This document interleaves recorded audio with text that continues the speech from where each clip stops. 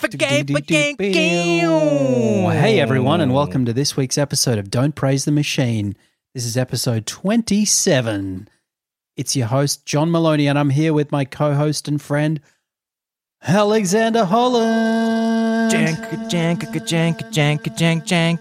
That's me entering the World Wrestling Federation arena as you announce me. Heartthrob Holland. Would you please welcome to the ring? Al, Pretty Boy Holland.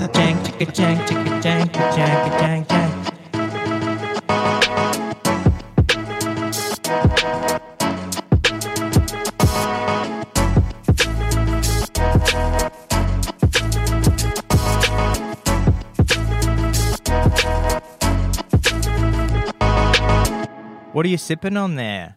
Just sipping on chili dog. Outside the taste of free. Can that possibly be the lyric? Because that makes less than no sense. What? It's sucking on chili dog. That makes slightly more sense. But I always just mouthed what I thought the next bit was, which was outside. It just sounded like outside the taste free, like as if it's like a convenience store was called the Taste Free or something. But I'm going to look that up because it's a fast food restaurant called Tasty Freeze. Is it really? Yeah. Oh shit. Yeah. Weirdly named. Wow. But I was listening to it. Oh, you're right. The Tasty Freeze. So I actually was hearing it correctly. It's pretty much what it is. Wow. I want to say thank you so much, John Mellencamp. Next time you go to the US, you can have a chili dog outside the Tasty Freeze. Tasty Freeze. Goes hang between the knees. Jesus. Hey, Diane, let's run off behind a shady tree. Now that I've got the lyrics in front of me, I can't resist. Goes hang between the knees. Just says, hey, Diane, let's run off behind a shady tree. Dribble off those Bobby Brooks. Let me do what I please. Oh, this is weird. You've changed it into a mumblecore hit. This is, hey Diane, let's run off behind a shaded tree.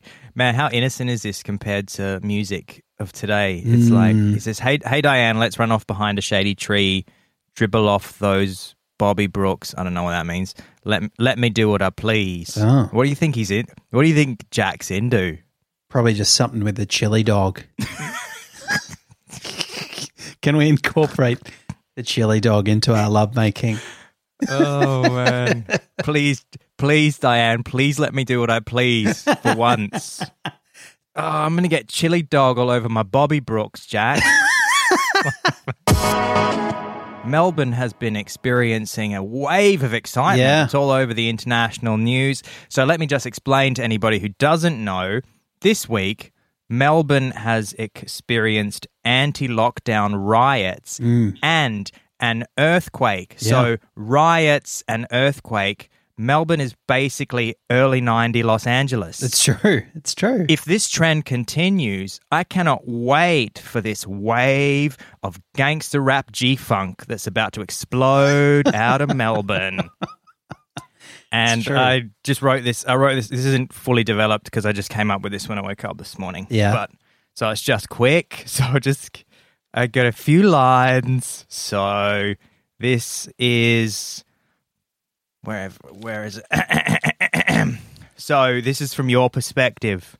All right, you're rapping about your experience. Yep. In Melbourne, and it goes with so much drama in the Carlton G, it's kind of hard being John D or Double G, but still happy to pay about $50 for eggs on toast most every single day. So that's the first bit. Yeah. That's about breakfast being Classic. Overpriced in Melbourne and everybody willing to pay for it. Yeah. And then we just cut to verse 2, which goes. Yeah.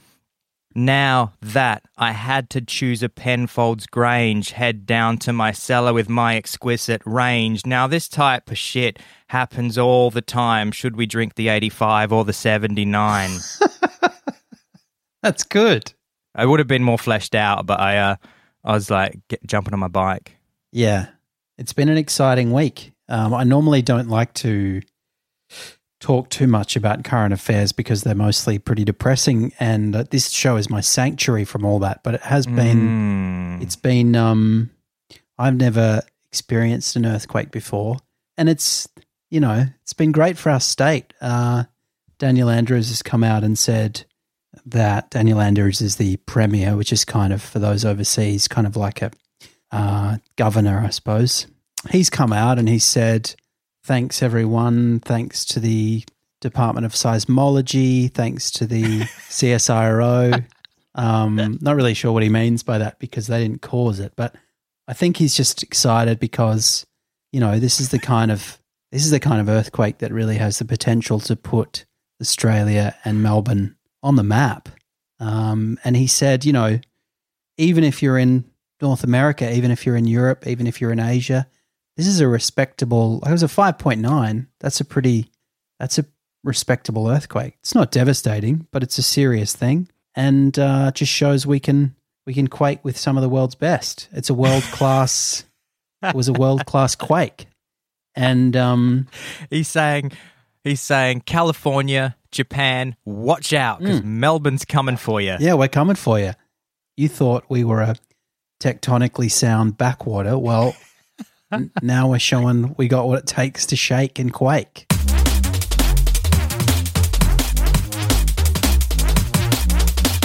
You'll remember last week that I did a series of, that I introduced something which I was calling the thread through, which was a kind of concept for like I guess a screenwriting concept. There's a lot of kind of variations on sequels at the moment. There's lots of sequels, but there's also lots of prequels and tie-ins and spin-offs and so on. And I thought, what about a thread through, which is basically where, to give a quick recap, where you would thread a narrative between two roles played by the same actor in different films that were theretofore regarded as unrelated. So, for example, you would have a film. The example I gave last week was a film called, I think I called it something stupid like Hello Jurassic, and it was about Newman becoming Dennis Nedry. So the show Seinfeld linking up with the film Jurassic Park through the character played by Wayne Knight. And then we asked our listeners to provide examples of their own thread throughs that they might want to experiment with or want me to experiment with. And we had an absolute avalanche of responses. It was a deluge of thread throughs, which was great to receive. I thought I have the list of some honorable mentions, and I'm thinking I haven't completed my thread through, but one of the suggestions that we've received would like to develop a little bit further. But just for the moment, the thread throughs that we received, we want to give a big shout out to Sebastian and Ben K and my mother.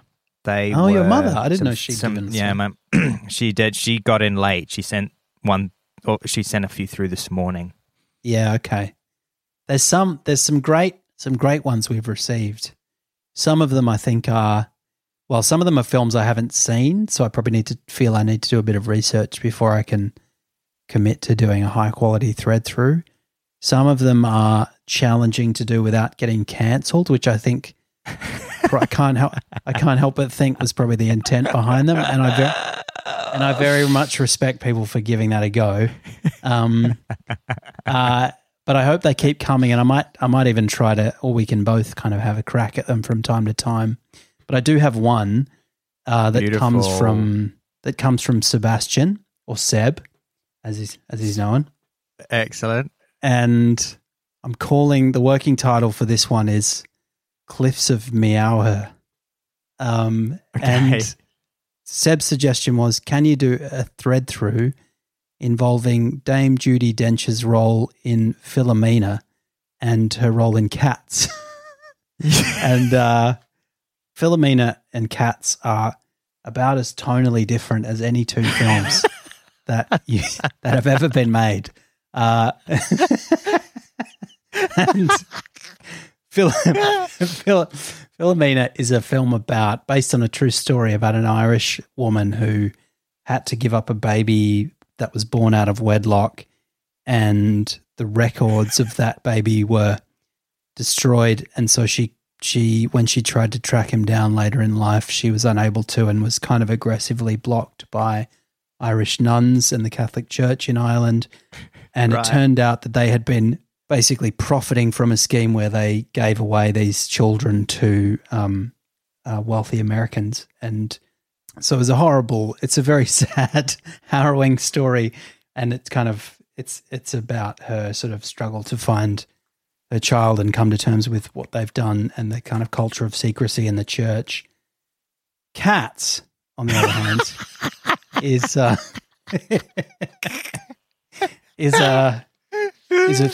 an adaptation of the popular musical, which I think is based on a T.S. Eliot play, and it's about kind of anthropomorphic cats living in some sort of weird alternate universe. And Dame Judi Dench, being the protean actress that she is, managed to do both roles. And so my challenge from Seb, and I thank him for it, was to thread through those two roles.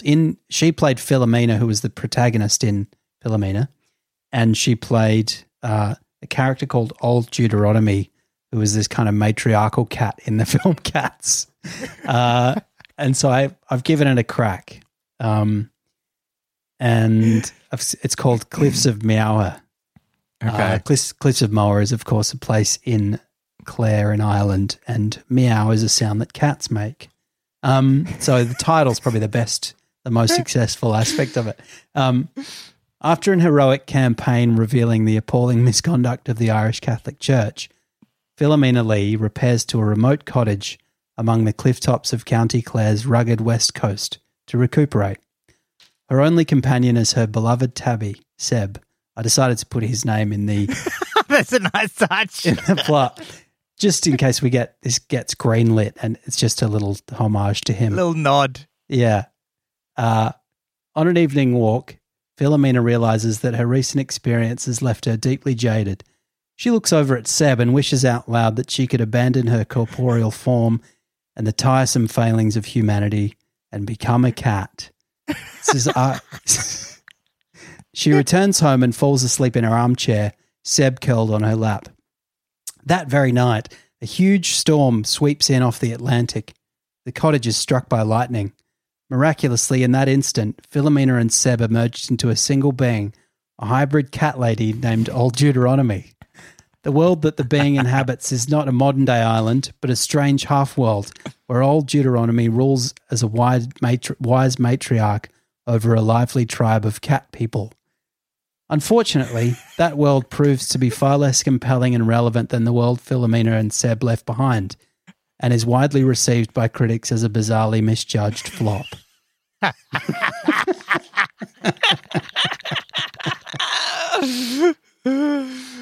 That's my thread through. That for was Seb. excellent. That is it. That was beautiful. I think this concept that you've come up with, John, definitely has a lot of legs. I like the kind of I like the sort of nod to The Fly as well, where some sort of event right. causes two different species to merge into one. Help me. And I like to imagine how that film would be received. I mean, just the kind of bewilderment of critics would be a sight to behold. Yeah. I liked also the idea that perhaps in your Cliffs of Meower, that Dame Judi Dench gets into the cat world and upon realizing that she needs to inhabit it with James Corden, just takes her own life. Just walks in front of a car.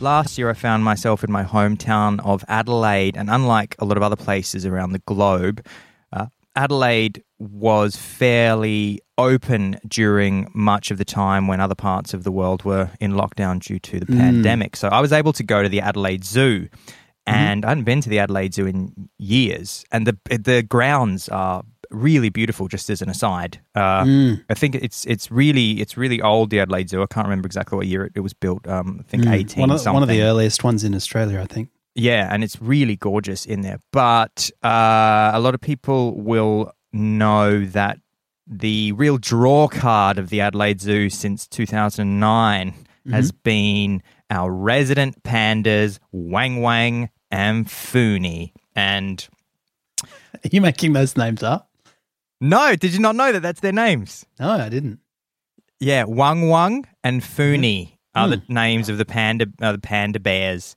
And and I did delight. It's such a cheap joke, but I did delight. I went with my mum, Marie, and my sister, Isabel, and I did delight in trying to get my mother to ask the zookeeper where we could find Bang Bang and Junie, which is just a slight variation on their names.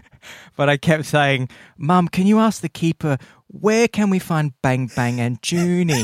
just so that she would, and the zookeeper would go, it's Wang Wang and Funi. And you just fall over laughing. Exactly, yeah. But so I've met Wang Wang and Funi before through the Perspex, because I've been there a couple of times and I've seen their enclosure.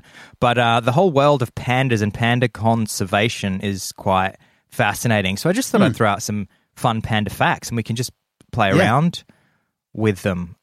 And I just want to, I'm not really sure how we're meant to credit our research sources. So I'm just going to lay out the websites that I got this information from. I want to say a shout out to I want to give a shout out to theconversation.com, qz.com and abc.net.au, where I got a lot of these facts from. Adelaide's the only zoo in Australia which has panda bears. All pandas are on loan from the Chinese government, and they cost $1 million. I guess this is, I don't know if this is each. This must be both. Chinese government gives them out in pairs, typically, and they cost $1 million. On loan? Yeah. So the Chinese government gives panda bears out on loan to various zoos around the world. China currently has pandas on loan to 26 zoos in 18 countries, and they typically lend them out in pairs for conservation reasons. Essentially, the zoos are trying to get them to mate and have more panda babies, which is notoriously remarkably difficult. Yeah. So they cost $1 million a year, and that is paid by the Australian federal government. So the federal government pays the Chinese government $1 million a year to loan of these pandas. Wow. And officially, it's part of a captive breeding program to help the species from extinction, although their conservation status is no longer endangered, improving to vulnerable in 2016. Any cubs born overseas are the property of this sounds like a disclaimer. Any cubs born overseas are the property of China and typically return to China to continue the captive breeding program. Panda diplomacy. Adelaide Zoo secured its panda loan for Wang Wang and Funi shortly after Australia agreed to supply uranium to China in 2006. Wow. Adelaide signed a contract in 2009 to have Wang Wang and Funi for 10 years. So that was winding up in 2019. But everyone will be happy to know that we signed another deal for 5 years. So we have them until 2024. Okay. But after that, who knows what's going to happen? So it's possible that they'll be removed from their $8 million Adelaide Zoo enclosure. And that's going to leave that enclosure empty. Now, I've seen that enclosure, and it is looking pretty good. And what I want to say is, Adelaide Zoo, if you're a little bit worried that you're not going to have a beautiful attraction, I would be willing to move in to the male side of the, I think I don't know if it's Wang Wang or Funi that's the boy. For those of you who don't know, the way that these panda enclosures work is they keep the male and female separated, I think, the entire year until the 36-hour window when she's fertile. So I'd be willing to move in to the male side and just get all my gear off, and I would just be a nude man in the Adelaide Zoo, and everybody can come, and I'm happy to just eat a ton of bamboo. That's fine. I'll still keep eating bamboo, and I can just roll around, go down the slide, be washed. Yeah. And I also like the idea that, you go into the souvenir shop at Adelaide Zoo and there's little plush toys of just me, nude, and there's nude pictures of me on T-shirts. Just go, look, this is an important conservation project we have. That's Alex. He's a 40-year-old man who grew up in Prospect, and now he's given himself over to conservation. And then, I don't know if there's a lady who perhaps wants to join the female side of the enclosure, and we're separated for all but 36 hours a year. And then imagine that. Imagine the fanfare when those 36 hours are up and the sliding screen goes, and then finally we come face to face, and I just go, "Oh, g'day, how's it going?" And she's like, "Hey, how you doing?" "Oh, yeah, what are you up to today? How's things been going?" Oh yeah, pretty good. Oh yeah, like, what kind of music do you like? Oh, just like whatever's on the radio. Just like Powderfinger. Triple J. Oh, that's good. What's your favourite movie? What's your favourite movie? So you how long you been on the Foonie side? Oh, about 6 months. Oh yeah, I moved in about 10 months ago. And the spectator's just going, "Do it." No, we're just talking, okay? Shut up. Guys, just fucking give me a second, all right? I'm doing it, okay? You're making me nervous. Do you want a glass of white or like beer? Is this? And they would say, is this place fine, or do you want to get out of here? We go to Lotus Lounge or the Exeter. We can get out, right, guys? No. Oh, I thought I could get out.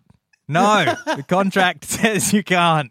Yeah. Oh, apparently we're leasing you from your parents for $1 million a year. You're not going anywhere. It's like a primary school group comes and sees me, it's just going to be me sat nude on a rock, just scrolling on my phone, just looking at TikTok, scrolling up nude. Miss, it's not doing anything. Yeah, you're just curled up in a hollowed out log. I think it's sleeping.